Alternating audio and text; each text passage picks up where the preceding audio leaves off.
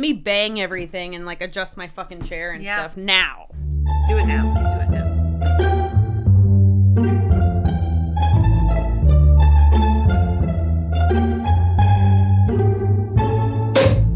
Katie, why don't you tell everybody about this glorious wine that you're drinking?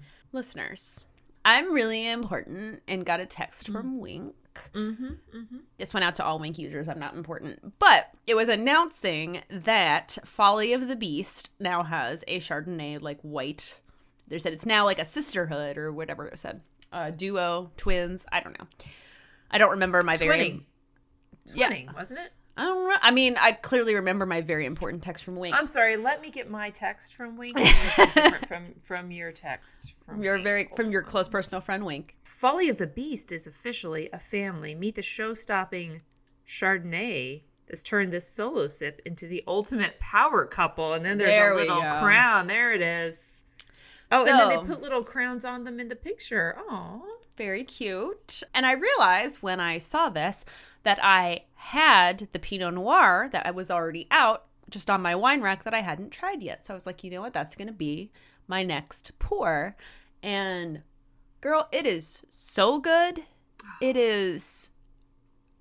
I use the word drinkable. It is like very smooth, drinkable red. It is only slightly dry. It does not have a foot aftertaste the way some Cabernets can.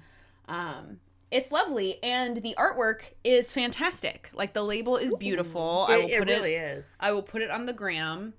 And apparently the artwork is by Hunter Patrick. So not only is the artwork beautiful, but they give credit for it, the artist, on the label. And the cork, which is no longer in here, and now it looks like a cat that is trying to dive into my wine. Perfect. The wine stopper that clearly was an appropriate gift for your friendly neighborhood cat lady, me. The cork coordinated, and I love that shit.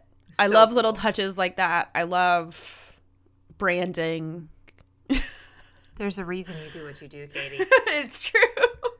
I'm just like, oh, wow, it looks good. And I move on.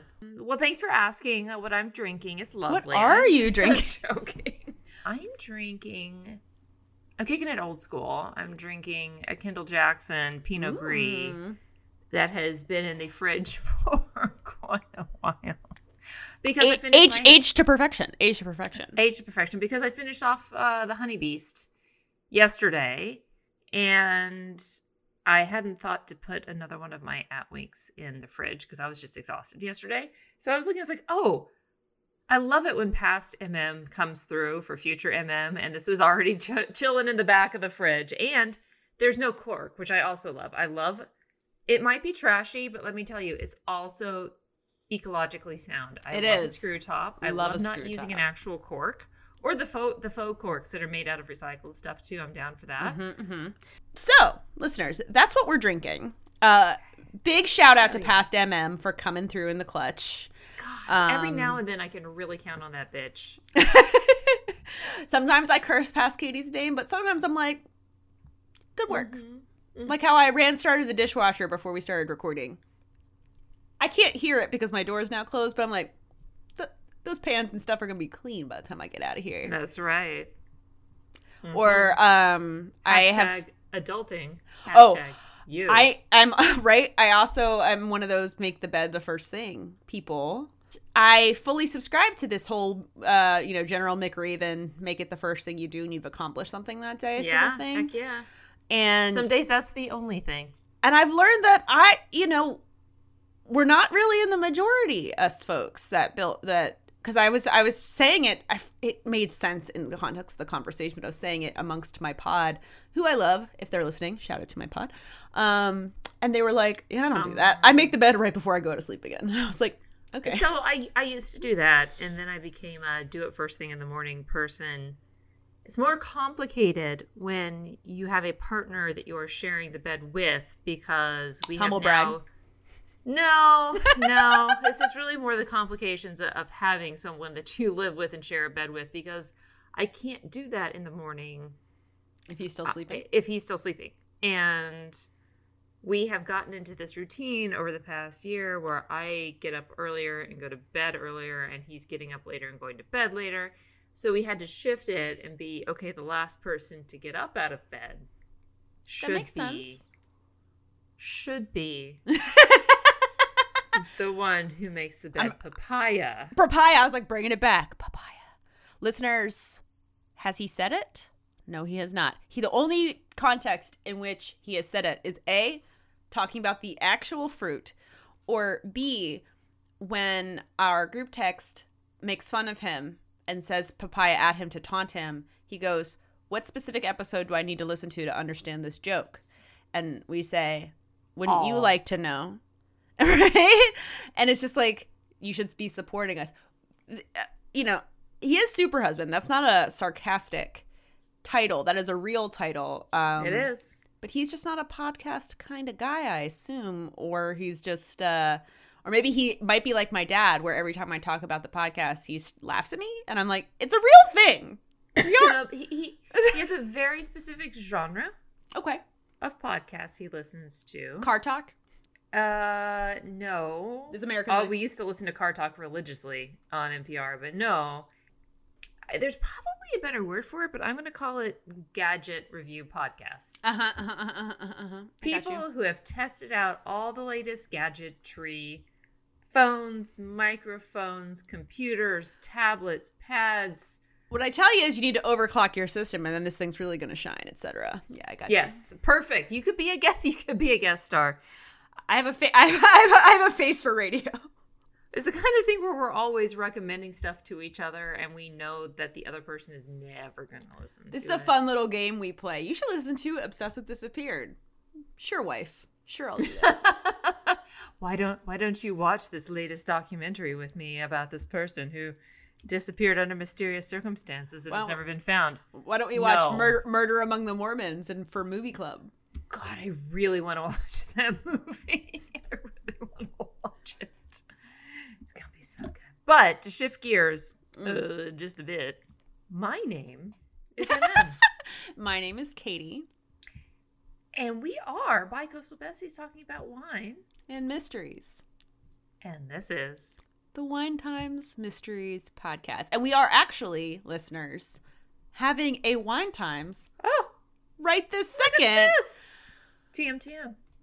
I mean, it was the shout out to Emily. I need to stop saying shout out. I feel like I am a MTV VJ from like early 90s. But hello to Emily if she happens to be listening. Our original Wine Times literally was about to say tritet. Trifecta? Trio is the word. Trio is the word. I like tritet. I was like quartet, quintet. Tritet. And I was tritet. Like 3 out of 5 boobs. The third boob of the 3 boobs. Third boob of our tritet. Which we had regular Wine Times with. The Wine Times TM mysteries. TM. I will say, before we get fully started, that I do know you received your first piece of official Wine Times Mysteries mail. I did, and I was so excited. Because I addressed it to you. Them. Well, I mean, I was excited anyways, because it was part of, as everyone now knows, your very sincere and deep apology to me and the listeners, our loyal dozens of listeners. I apologize to my friends and family. So I was super excited that it was addressed to the Wine Times Mystery Pod. It was so cool. And the gift itself, everyone, we shall post a picture of this. Everyone knows, or should know at this point, that we are #DougHive. We're big supporters of the second gentleman, because you know what? We stan a man who stans his partner.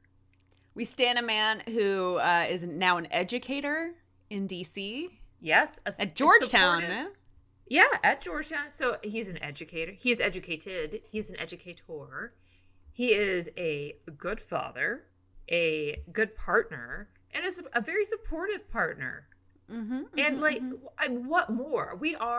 What a role model for young men of today. What a role model. Thank you. Love it. Thank you, Doug. Hive. So this apology present is a mug of Doug. That's right. It is Doug on a mug. It is so cute. I love it. I actually used it this morning and with an espresso. Fancy. It is right on, as me, I'm fancy. I'm fancy pants. I go to fancy schools for fancies.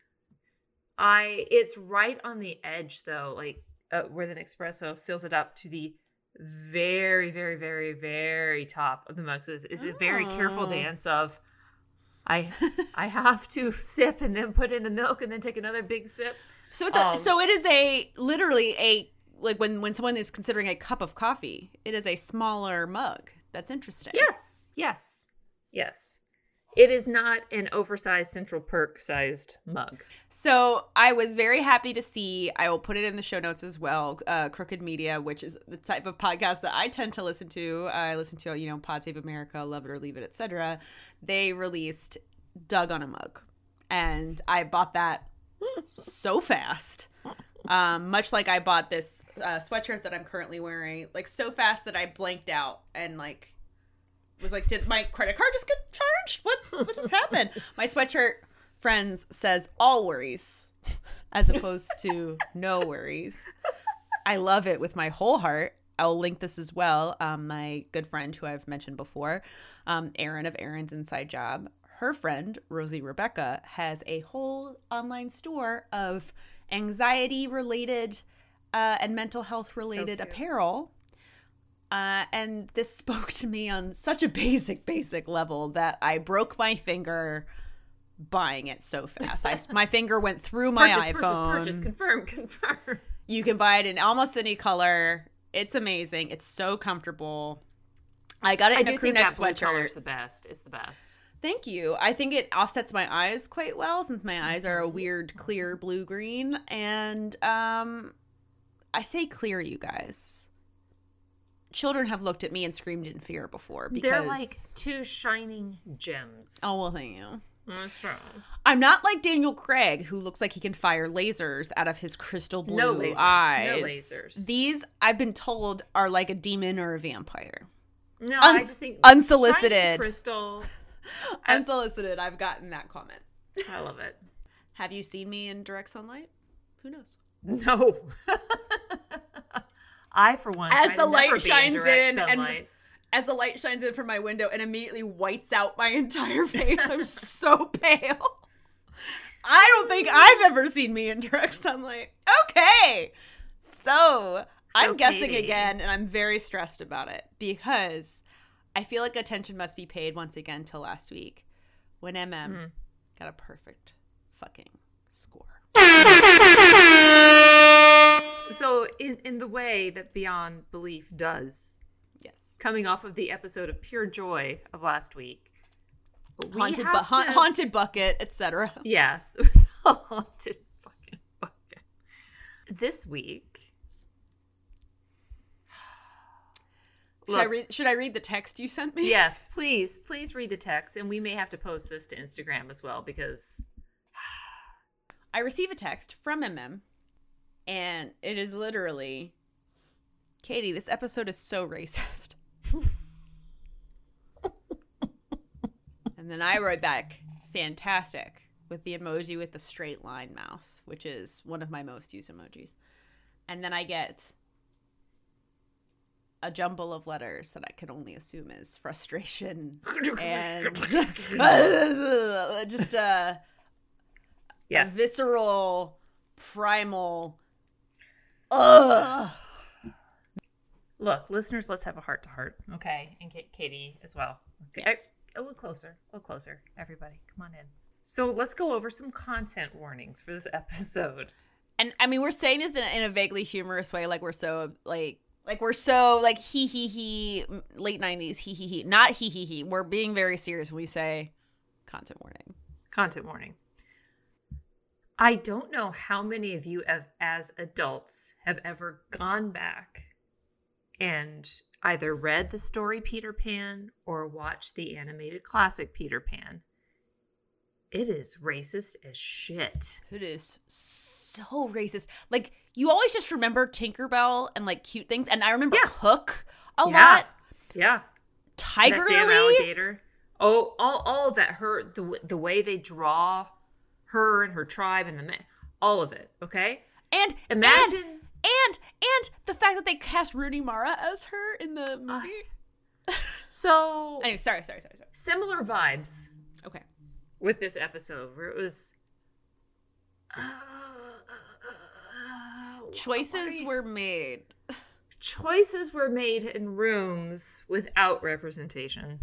I will say that. Also, there are some animals that get hurt in this episode. So if that's a thing that doesn't sit well with you, because it shouldn't, No. you don't have to listen to this episode. It's okay. You Catch us never on the flip side. You never kill the dog. You never kill the dog. You know why you never kill the dog? John Wick is why you never kill the dog. Keanu will come for you. There's no dogs being killed, but I'm just saying animals get hurt. Animals also get their revenge, but they also get hurt. So what we're saying is that this inspired The Happening, where yes, the Earth that takes its revenge via a mood ring. Oh, okay. Yes. Gotcha. Okay. So now that we've had this little talk, racism is not okay. We are not condoning it. But this episode exists. And so we're going to talk about it. There is a crystallization in time where writers' rooms were almost entirely white men that did not, mediocre white men, that did not, like, they wouldn't see, and this is not to excuse them, but they would just be like, oh, well, like, the first thing I guessed was, oh, does a black man get possessed by the spirit of a leopard? Which I want to say happens on Buffy. It's not too far off, everyone. It was a good guess. You know, and because that was the immediate, like, where a mediocre white man would think, well, there are leopards in Africa.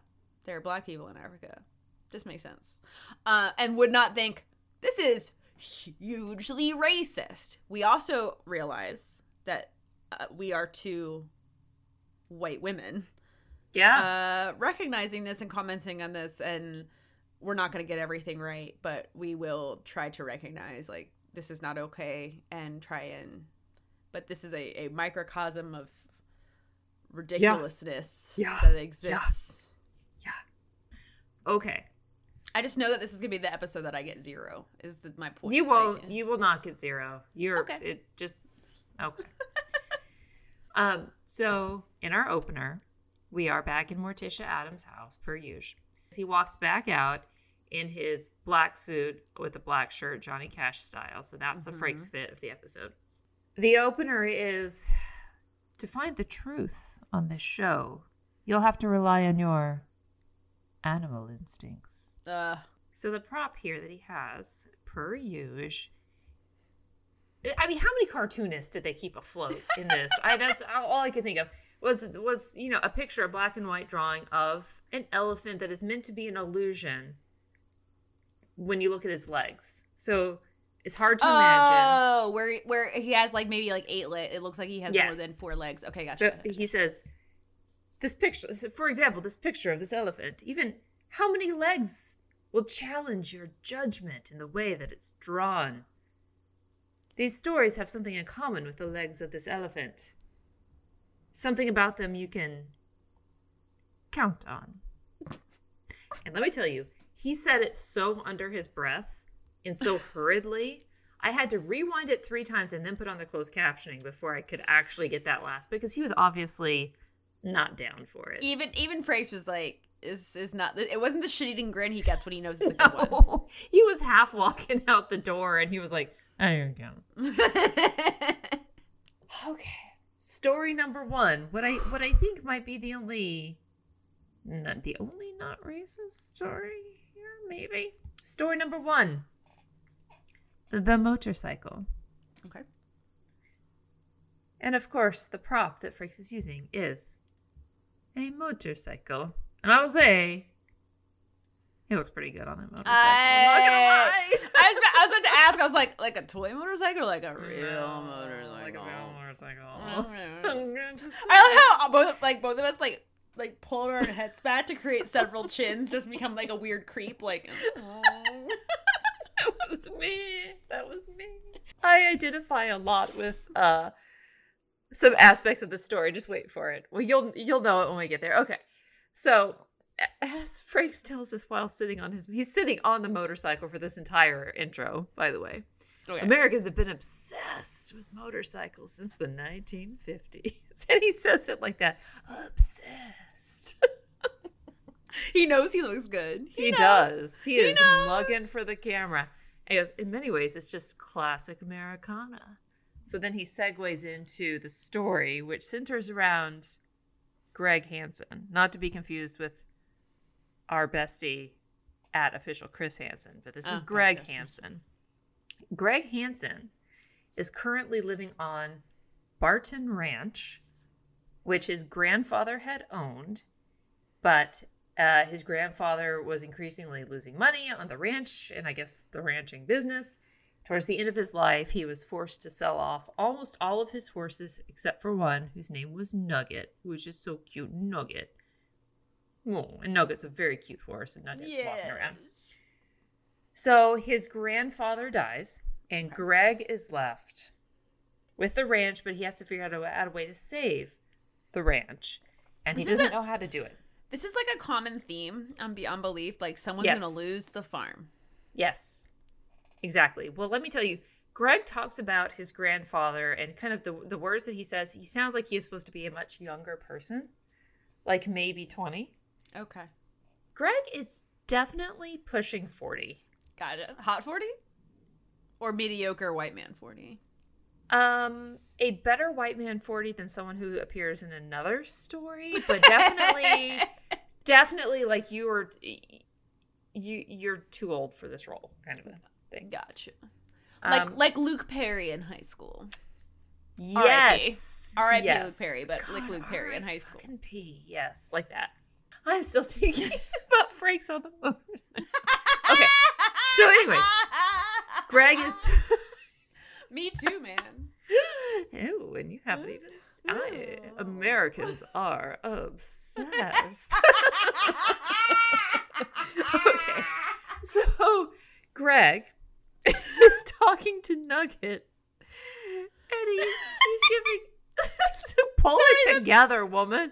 That's such a weird turn of phrase. Greg is talking to Nugget. Look. He's giving Nugget a carrot, and he's petting Nugget, and he's talking to Nugget. And he's like, and this is why I say he's supposed to be playing someone younger. He's like, Nugget, I sure do miss Grandpa. But he sure left me with a mess here.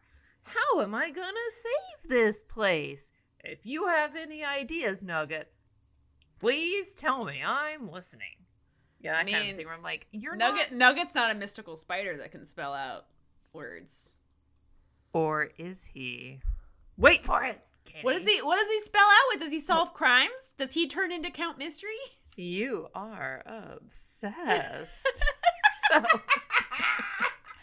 like, is this the Beyond Belief cinematic universe where everything's story. Connected? Count Mystery's origin story when he was growing up on a poor horse on a poor ranch, and his name was Nugget before he struck it big and showed the world what he could do. And got a barony. Count Nugget. Count. I have the Count of Mystery. What does a count have? I just said barony, but that's title. Right. But yeah, but like, what is like? Because like a an baron estate. has a barony, an estate. There's not like a. Look, Katie, if you don't know, that just tells me you're uneducated, and I'm not gonna waste my time. I'm sorry. Like a duke has a duchy. Like what does that count? I'm gonna treat you like the royal family treated Meghan Markle, and just not tell you shit. And ask me how dark my baby's gonna be. Ugh. Speaking of razzles. Well, that fits nicely into this episode. There we go. Okay.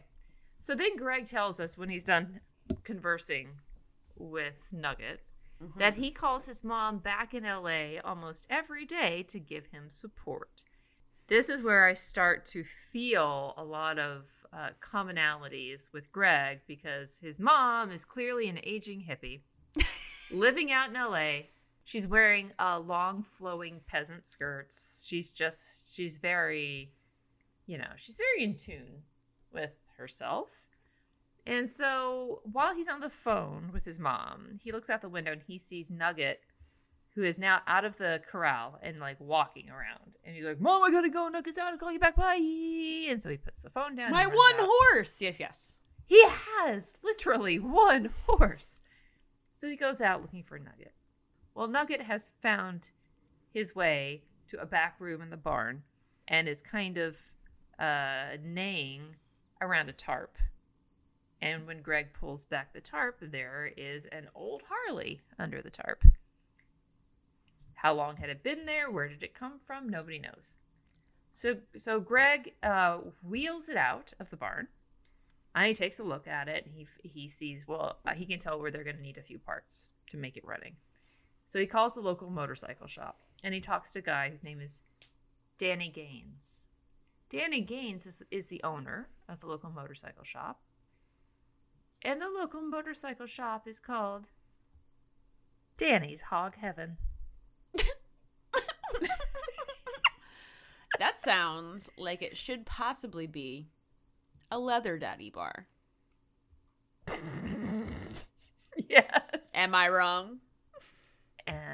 Jonathan Frakes says you are obsessed. It's not gonna get old.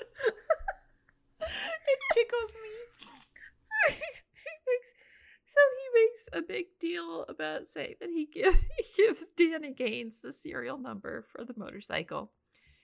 And Danny Gaines calls him back the next day and says it's really hard to find the parts because this bike is so old.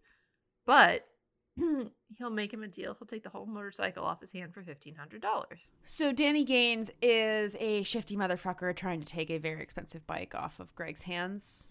100%. Okay. But Greg recognizes this, and he says, I thought that was low. So he worked Danny Gaines up to about $10,000 before he says, you know what, I'm going to think about it, because internally he's saying something doesn't feel right here, so good on Greg. So then he calls and talks to his mom. Who is an earth mother / hog enthusiast. Yes, as we find out, she is also obsessed because Greg's son, do you remember that biker that I rode across the country with? He owns a motorcycle shop. So give me the serial number. I'll run it past him. I'll run it past my former lover / possibly current lover / motorcycle daddy. So she says, I'll run it past him. And we'll see what he says. So his mom's quote-unquote friend checked it out. So then a team of attorneys calls the mom back. And it turns out they're representing Jay Leno. And Jay Leno's interested in purchasing this motorcycle. So the next day, yeah, that's the right look, because as he just says this, off the cuff. The next day, while Greg is still figuring out how to save the ranch, Danny Gaines just comes by. And then he says, look, Greg, friend, I'm going to do you a favor. I have someone who's interested in this hog. He won't call it a motorcycle because he's from Danny's Hog Heaven. So someone is interested in this hog for $15,000, but it's take it or leave it. And he wants you to make a decision now. And he holds up this check in front of him. And while he's holding up the $15,000 check, Nugget starts going nuts behind Greg. He's neighing and he's stomping his foot. Going like, this motherfucker. Yes. Nugget knows. A young Count Mystery knows. So Greg turns around and he's like, Nugget, what's in? He's like, I've never seen Nugget act this way before. And Danny is just like, oh, he's supposed to be spooked by something. And he's like, oh. So he's trying to calm Nugget down, and then hears a phone ringing. Oh, sorry. One little aside. Maybe Nugget was spooked by a gigantic spider that chased them and made them faint, like the spider that chased me and made me faint in Animal Crossing last night. Oh, did you meet a tarantula? What the fuck, dude? Yeah. Oh, what the fuck? Let me tell you about a little place I went to that I thought was lore, and it's not, called Tarantula Island. Is it like a random island you happen upon with a Nook ticket? Yes. And it is full of goddamn tarantulas. And the only way I made it out of there is that I'd actually seen a YouTube video into how to survive. How do you survive? Do you just net constantly? 2,000 years later. Yes. And then while he's trying to calm Nugget down, he hears the phone ringing. So he runs off to go get the phone. He tells Danny, I'll be right back. He talks to his mom. And the mom says that they have an offer to buy the motorcycle for $2 million. And he's like, take it. She's like, I already told him that we would. And he's like, oh my God, why 2 million? This is insane. And she goes, he just told me to tell you to look under the seat. They're like, okay. So he goes back out to the hog. He tells Danny to fuck off. Basically. It's the first Harley Davidson. He lifts up the seat, and under the seat he reads, to Priscilla, love, Elvis. And then that's in scene. And so Frank How did says, is Jay Leno just, he's got his finger on the pulse of the Hog Underground? Again, if you don't know, I don't think I can educate you in this short of a time. So the Frank's phrase. So he never confronts Danny Gaines about being a piece of shit? No, we can only assume that he went back out going like, hey, Danny Gaines. We can only assume that Nugget got loose and kicked him in the face. That's the only thing I can assume. Love that for him. I love that journey for him. I love that for you. So the Frank's phrase was, is this story the truth, or are we just recycling another lie? Which doesn't match anything in the story. I don't understand it, but that's story number 1. No racism yet. So, 1, we have no clarity on why Nugget is such an intelligent horse. No. Except that Nugget will eventually become Count Mystery. 2, yes. We have no idea, why Jay Leno is this underworld hog boss. Who also goes to the leather daddy bar. Leather daddy bar called Danny's Hog Heaven. Awesome. Okay, so Frank's, sorry, did I interrupt? No, that was it. So I have to guess if this is real or fake. Yeah, that's the premise of our show. That's actually what you have to do at this moment in time. God, yes. Fact or fiction. There's so much going on with the there's so many details. So much. And then it's also the Elvis bike. I feel like it's too much. Usually when usually when there's a specific detail, you're sort of like, that's really specific. There are a lot of specific details. There's so much. There's the Harley. There's the serial number they keep mentioning. There's the 10,000. There's the their lover. 15,000. The 2 million. My friend. And the way she says friend, wink. You and I both know, wink, wink. That I banged that dude a lot. On the Harley. Oh, Katie. Yes. I'm sorry. I feel like it's got to be false because I feel like Jay Leno is a bridge too far. They flew too close to the sun with Jay Leno. I'm trying to read your face, but you have a poker face of just to see if there's an air of disappointment in your eyes. I wouldn't, Katie. I'm not angry. I'm just disappointed. The difference between us is I would never be disappointed in your answer. It's a win-win. We're moving right along now to story number 2. Yes. Blind man's dog. Is this dog gonna get hurt? Is that the content warning for this one too? Yeah, that's part of it. Is this blind man gonna turn into John Wick because they hurt his dog? No. It's a failure of a story. Anyway, continue. The prop that Frakes is using is a beautiful, wonderful, happy golden retriever. It's adorable. Is his name Nugget? No, the dog's name's not Nugget. It's Buff. Okay. What a bad name for a dog. Who are you? How dare you judge? Among us. So Frank says, if a dog is man's best friend, what accolades does a seeing eye dog deserve? All of them. But all is the correct answer. The dog in our next story has another superpower. The central character of this story is Lloyd Weeks, who has, as Frakes tells us, been blind since birth. Okay. He has his dog Buff, who's been his eyes for the past 8 years. Oh, so Buff from The Thing is the actor that was in the... Yeah. Everyone loved Lloyd and Buff until the howling started late one night. So Lloyd and Buff live in an oldie-timey looking apartment building. So howling starts late one night, and let me tell you, this dog, the sound effects they're using, he is howling at the top of it. Really howling at the top of his lungs. Are you just hearing it, or are you seeing Buff do it? Both. Okay. So it's not like a ghost dog, and Buff is not no ghost dog. So the next morning, they found out that the tenant in apartment 1B had hung himself in his bathroom around midnight, which was about an hour after Buff had stopped howling. Then for 2 weeks it's quiet. Then he starts howling again. And this woman is running to the superintendent. She's like, help me, it's Roy, and it's his heart. And so the superintendent leans down, checks him out, he's like, he's dead. And then they tell us that he had a massive heart attack an hour after Buff had been howling again. So, of course, at this point, the tenants decide to hold a meeting about what to do about the situation. Instead of giving this dog a medal, which I feel like they should, they're all complaining about the fact that the dog is howling and causing people to die. I think the dog can just sense the disturbance on the air. And it's so, just like, right.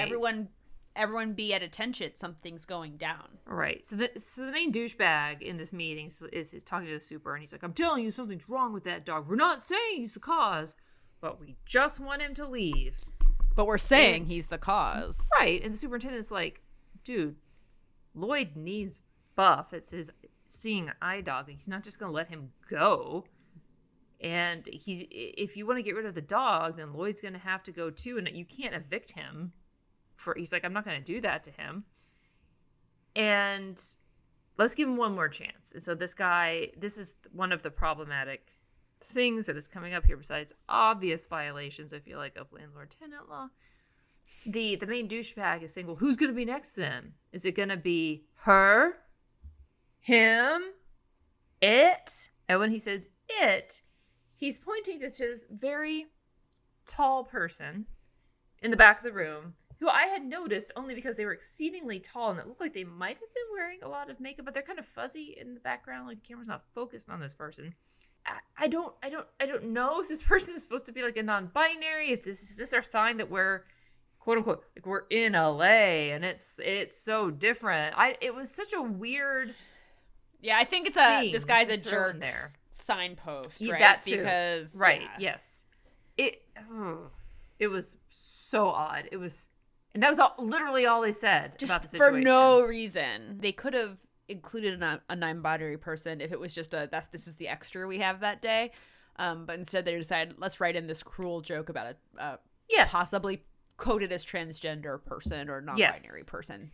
It doesn't serve the storyline. It doesn't serve anything, any other purpose. It's like, ha ha ha, let's point and laugh, which is... Yes, that's what it was. So then, out of nowhere, Lloyd and Buff show up, and Lloyd says, well, it doesn't really matter because I've already decided that we're moving out. And it shows Rick helping Lloyd pack up, and it says he feels awful. Sure you do, Rick. And Lloyd is apparently working on a puzzle, which I can only imagine was super difficult when you can't see the picture and you're just feeling the pieces and what fits together. And so Rick says, but Lloyd, what about your puzzle? And Lloyd says, you keep it because we're going to come back here one day and we'll finish that puzzle together. And it's like a very sweet kind of a thing. And Rick's like, okay, well, here's my card in case you need anything. It's got my number on it. He puts it in his hand. Lloyd puts it in his pocket. Well, then Buff starts howling his little dog self out again.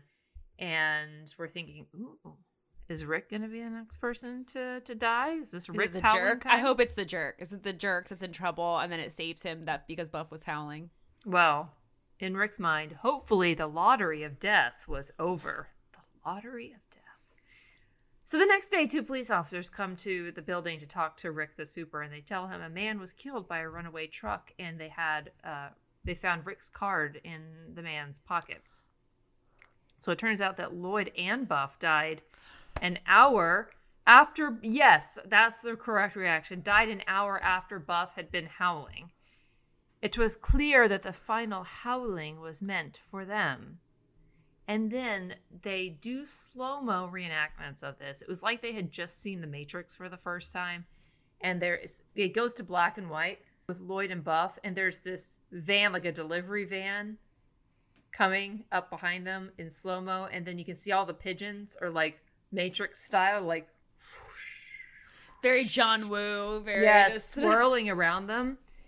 And then of course it all just stops as the truck is very slowly getting closer to them. And Frakes says, "How ironic. A man and his seeing eye dog would die this way." To which I said, "Is it? Is that irony? No. Why didn't Buff lead Lloyd out of the way? Was it once he had howled, his fate was sealed?" So the Frakes phrase, "Is this a true story of real substance, or are we just barking at the moon?" Not barking up the wrong tree. Come on, Frakes. No, I know, it was right there. It was right there. I have a guess now.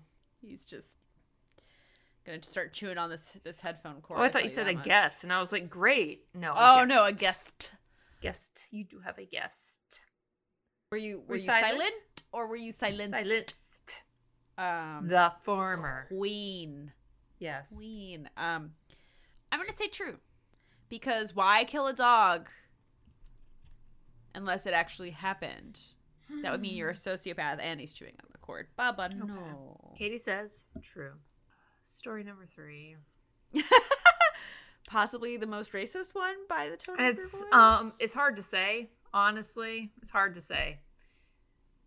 It's called Deer Hunters, aka it should have been called Rednecks in a Truck. So the prop that Frakes is using are mounted deer antlers. And he says, "Would you display this as a trophy?" Many do. Frakes says, "No matter how you feel about hunting, there's one thing we can all agree on. The rules must be followed. When a hunter goes too far to satisfy his bloodlust, a line between nature and humanity is violated. Judd has no use for animals. He just uses them to satisfy his gross appetites. So he's a sociopath that wants to kill things. But he will learn that every living thing comes with something you can never digest. A soul." Like, so wait. His gross appetite's like he's eating all of his kills? Wait for it. Oh, God. Okay, so we have our very dramatic ending of the Frakes face. A soul. Okay, and then... Dun. So we see a really old, like 1980s circa old red Ford pickup. Like big. There's 2 dudes in camo in the truck and they're talking to each other. One is clearly meant to be a douche and his name is Judd. And the other one is, while douchey, trying to be more the voice of reason. He, by the way, never gets a name. So I'm just going to call him Redneck number 2. Okay. So Judd says... so Redneck number 2 is saying, no luck today, or I guess we just have to go home. We didn't find anything. Judd says, "No way. I'm having venison for dinner." He's like, "Let's go over here." And Redneck number 2 says, "But look, you can't go on the reservation. It says no trespassing." And Judd's like, "Fuck that." And he turns his giant pickup and goes down this road, and it zooms in on a sign. It says, "No trespassing," in all caps. Native American reservation. So then Redneck number 2 is, "I'm telling you, Joe, you're making a big mistake. This is sanctified ground." Judd, meanwhile, he's drinking beer. He's throwing the beer cans on the ground. For sure. Both of them are carrying big, giant crossbows and dressed all in camo. And they keep going deeper into the forest because even though Redneck number 2 does not agree with Judd, he's still going along because I guess Judd is an alpha male. I'm not sure. Redneck number 2 is saying, "Somebody's watching us. Oh my gosh, that sounds like a drum." And then Judd says, "Yeah, right. You're the biggest pain in my butt." Yada, yada, yada. While Redneck number 2 keeps thinking he is hearing these mythical drums and that people are right and people are watching them. Then Judd sees a deer and he goes, "I got a buck." And Redneck number 2 is like, "It's not a buck. It's not big enough." And they show him he's basically like a teenager deer. Like he's not a huge deer. And Judd's like, "Well, he's fucking big enough." And so drunk Judd fires his crossbow at him and the deer runs away. And Judd says, "I got him." And Redneck number 2 is like, "No, dude, you clearly missed him." And while they're arguing about this, Judd finally hears the drums. He says, "Oh, I hear those are drums." And then he wants to keep going to find the deer, but then Redneck number 2 convinces them they have to go back. So they find their way I back to the love, truck. I hear ghost drums. Like, I hear, Yes. racist ghost drums. I want to keep Yes. going, though. Yes. Let's keep going. Let's keep going. So they get back to the truck, and redneck number 2 says he's feeling better now that they're back on the road and they're on their way out of there. And Judd says, I'm coming back tomorrow, and I'm not letting you ain't coming. I'm not letting you come with me. And redneck number 2 is like, fine.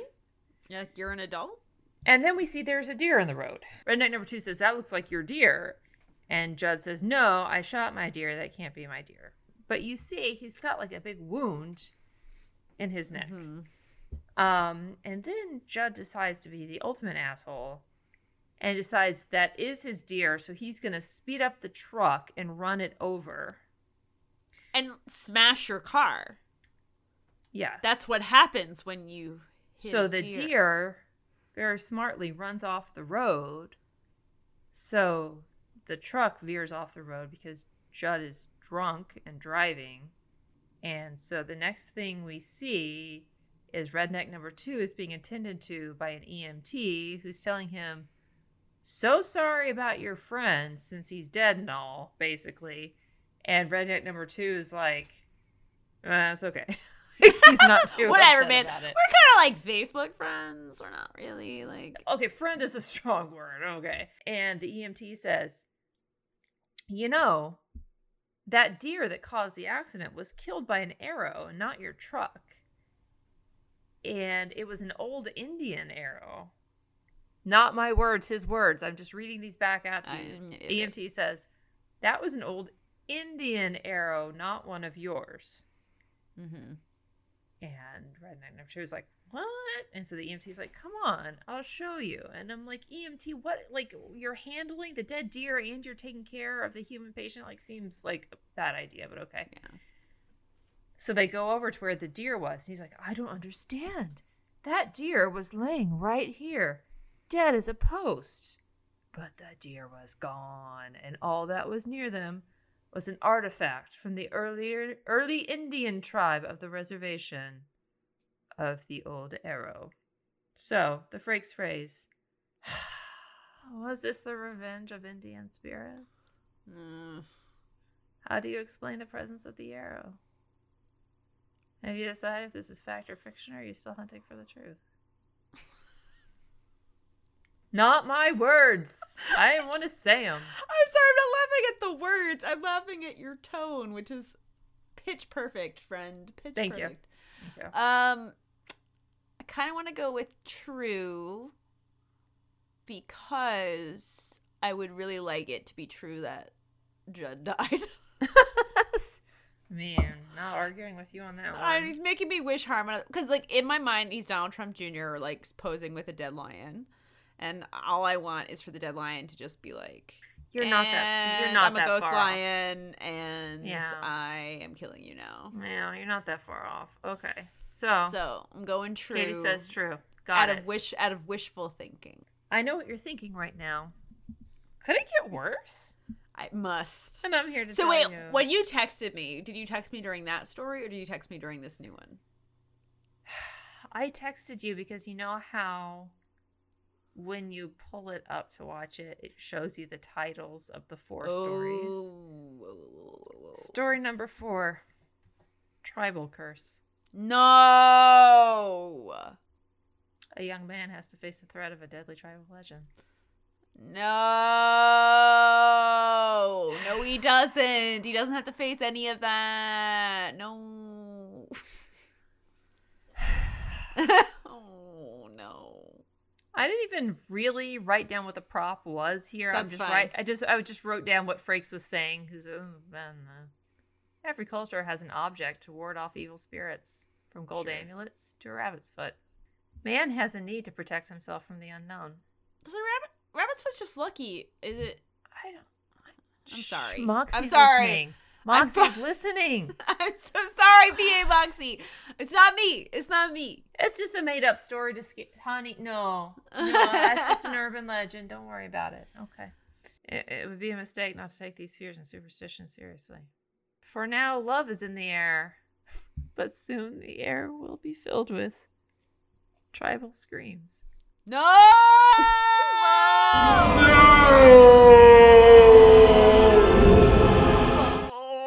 Okay. I'm sorry, Ollie. I wasn't yelling at you. I'm so sorry. Oh,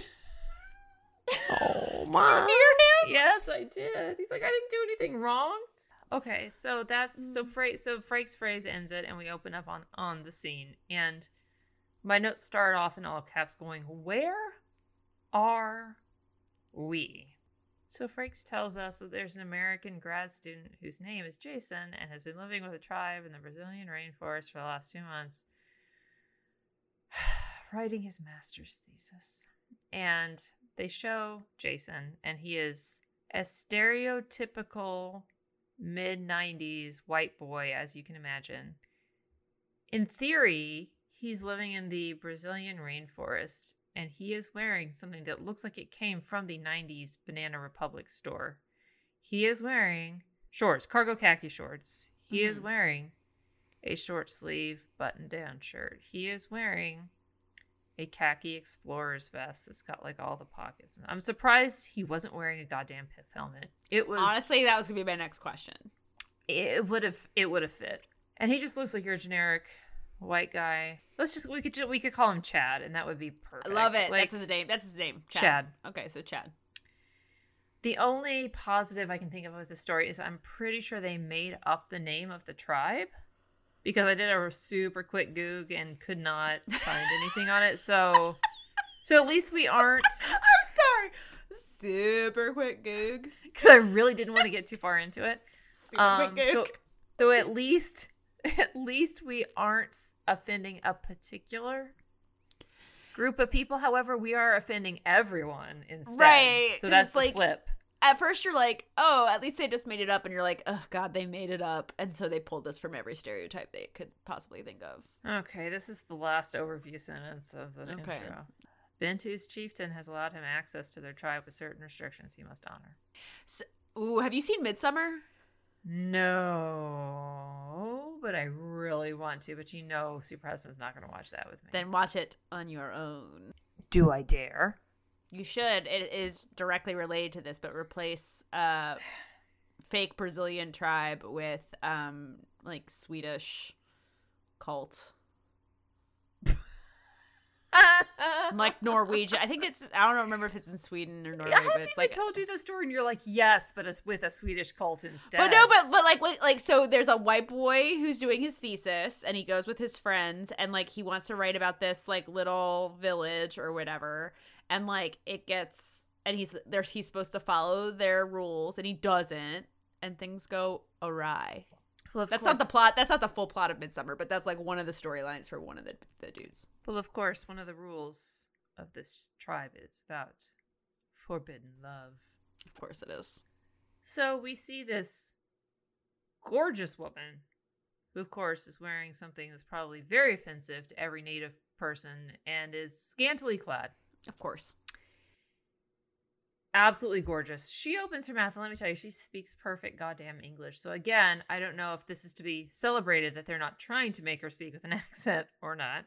Like a faux, like Drew Barrymore in Ever After, where it's sort of just like, this is an accent for nowhere. This is just vaguely European. Shouldn't he just be speaking Portuguese? The whole thing, or whatever their native language is. I don't know. She's educated him on the fact that she has just finished a dream catcher. What is a dream catcher? He asks her. Yes, so much kind of, and it is. It looks like just a very stereotypical dream catcher. Like they got a kid at Michael's. Yeah. Yes.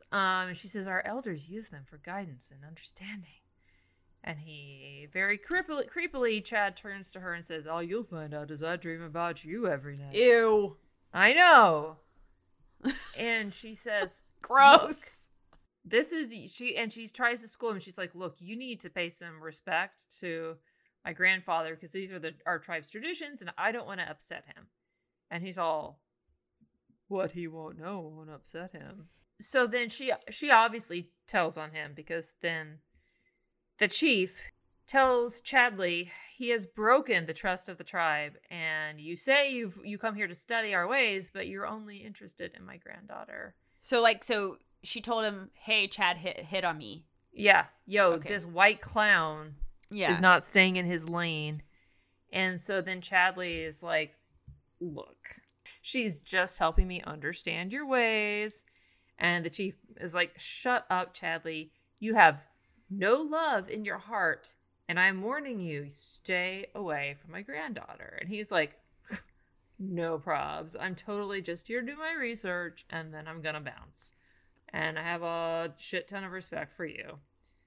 However, Chatterford obviously didn't take this little heart-to-heart seriously, and he continues his pursuit of the princess. Not too long later, the chief dies, and his granddaughter's by his side, and we see the chief laid out, and he's covered in feathers. Okay. And she puts the dream catcher on top of him. And the princess is obviously upset because she knows, and she tells Chatterford that her grandfather died with anger in his heart because Chadley couldn't keep it in his pants. And he is disgusted. Then they do another close-up of him like trying to hit on her, and he's just gross. He's just gross. And he's like, sorry about your grandfather. He was a really awesome dude, but like, I'm just curious, like, what happens like now? And at first, I thought he meant it's like, are you gonna come to Hog Heaven or exactly? Do you go to Danny's Hog Heaven or what? And she says there's a sacred ceremony where his spirit leaves his body and it enters a crow that flies away, and no one's allowed in that hut until his spirit has been released. To which Chatterford immediately says, I'd love to get some pictures of that. She literally just told your white ass no. And she's like, listen, fool, that would be hugely disrespectful to my people and my grandfather. And he's like, yeah, you're right. I promise I won't do it. And she's like, don't. And he's like, I won't. Girl, don't do it. It's not worth it. I'm not going to do it, girl. I was just thinking about it. I'm not going to do it. I did it. But you're a smooth lady brain, so I'm obviously lying to you. Yes. Yeah. And Frakes tells us that in the tribe's tradition that the robe, what I saw with him covered with feathers, is an actual robe that's made from feathers, including ones from crows. But then Frakes tells us that Chadley let his ambition win out over honor. So he's in there taking pictures of the grandfather, and the granddaughter sees him go in there, and she's like, what the fuck? And he's like, listen, you don't understand. These pictures are important. And so she runs off. So then he runs after her.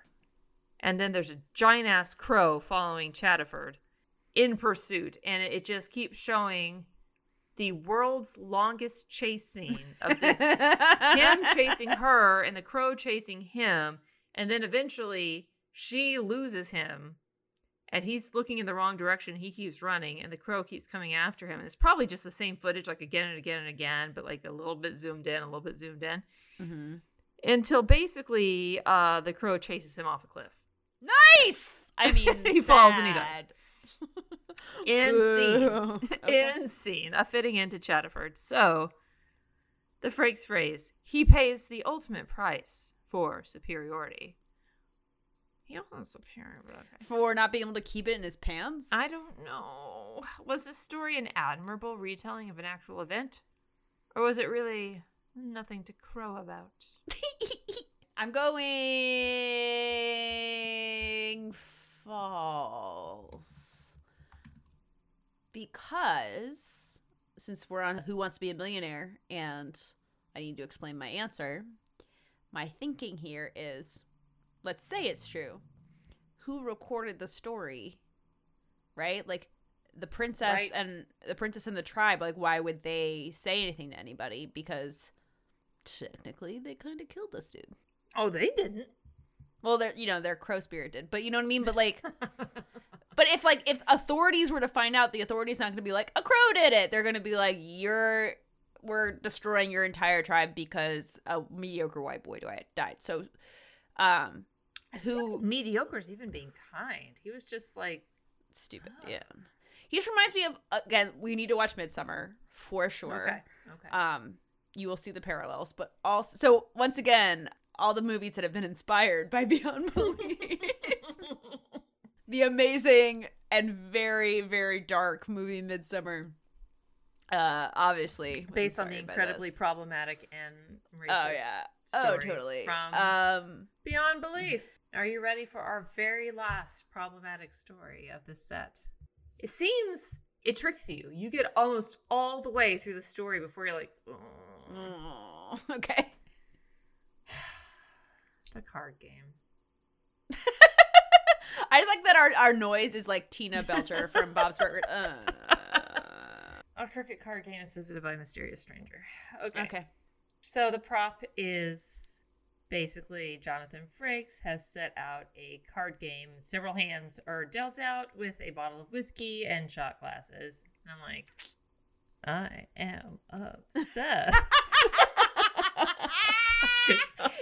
Did he ride to this card game on his Harley? Maybe he did. You know, my former lover owns a motorcycle shop.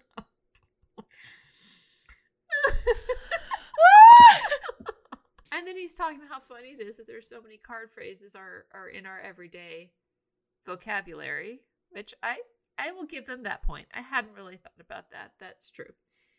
And then he says, for the boys in the Deadwood Saloon, low down, no good, double dealing liars. Okay. Yeah, so that's who we're dealing with. Saloon like oldie timey or saloon like biker? I have that in my notes next. It literally says oldie timey saloon in all caps. Wally could never figure out how Lucky beat him every time.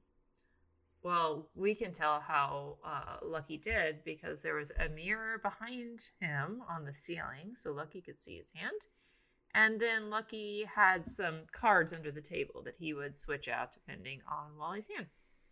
So 2 layers of cheatery. Wally's having a real bad hand, and he's got everything in the pot, but then he thinks he's got a really great hand, and he's going to win it back. So he's like, well, I don't have any more cash, but this watch is worth $3,000, and my wife gave it to me for our anniversary, and he throws it into the ante pile.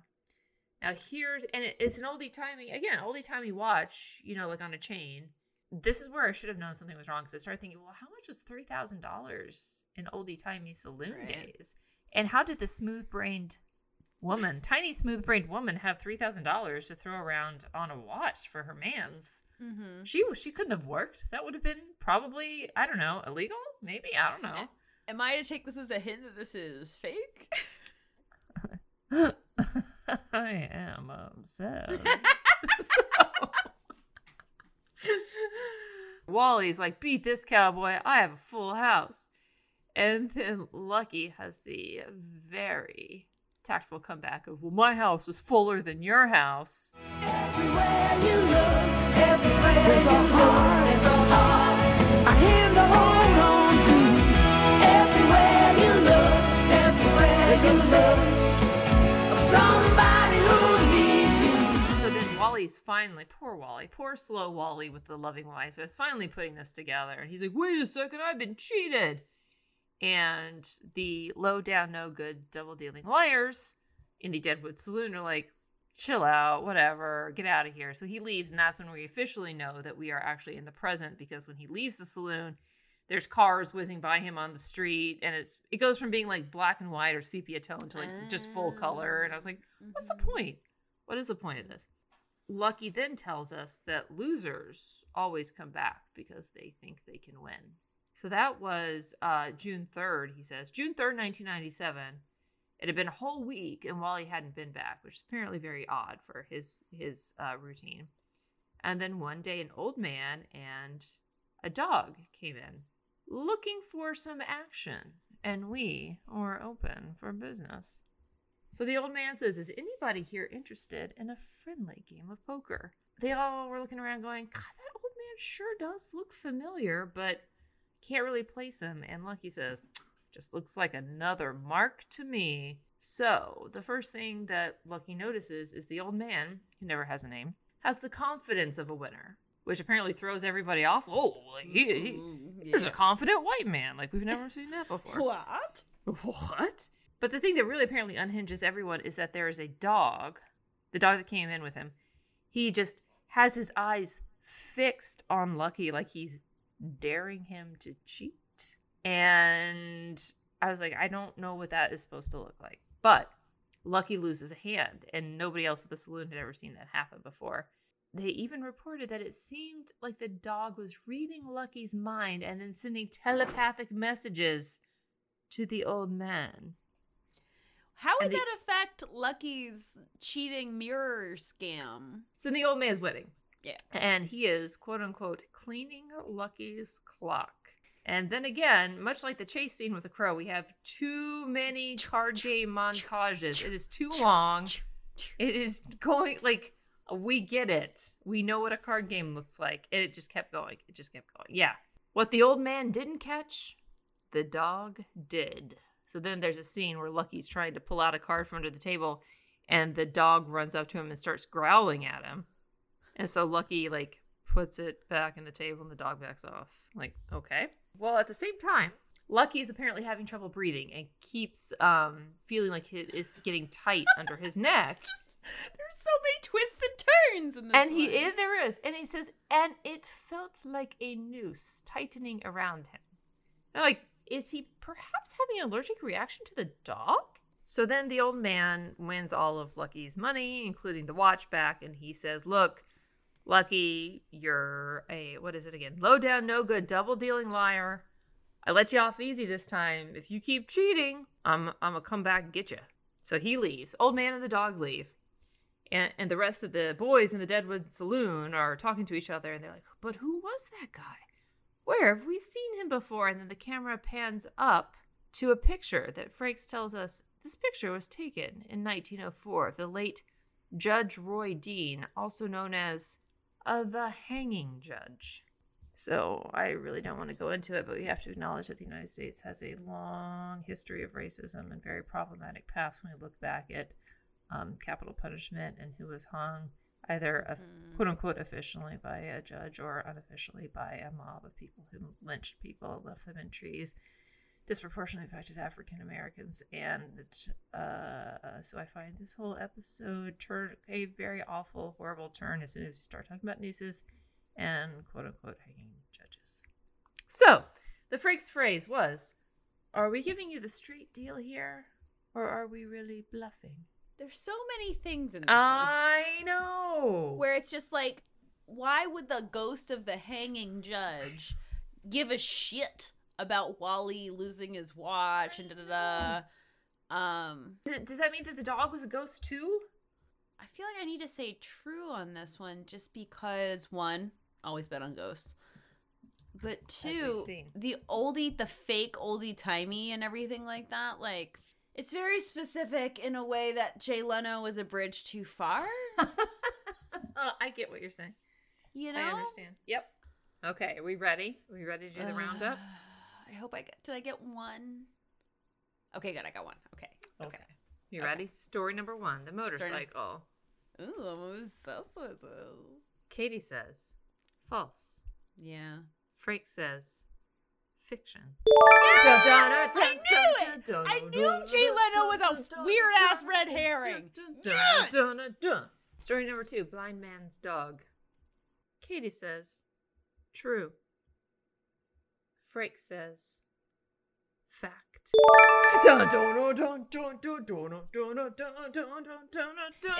That one was way too depressing to not be true. The actual quote was, yes, it happened. Story number 3, deer hunters. Katie says, true. Yeah, because I want it to be.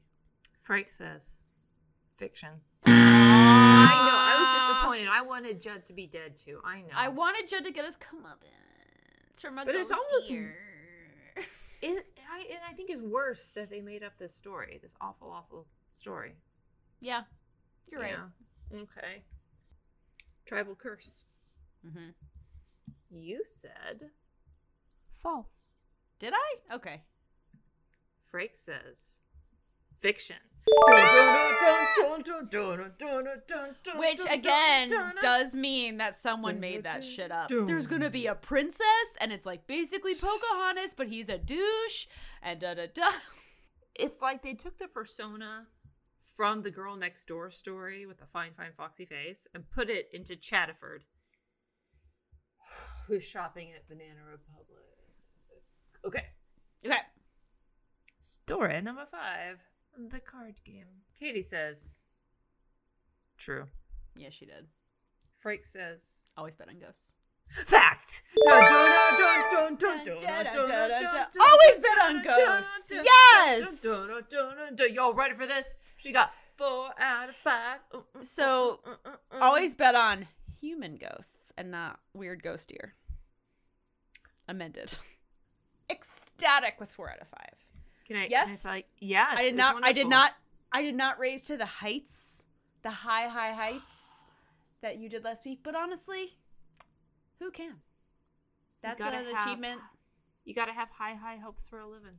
Katie, excellent job with. Thank really, you. You were working with shit, and you did a great job. I was all worries, and now I have slightly fewer worries. You should feel so good about yourself. I do. Listeners, thank you so much. How did you do with this super racist episode? Did you guess correctly? Did you roll your eyes as much as we did?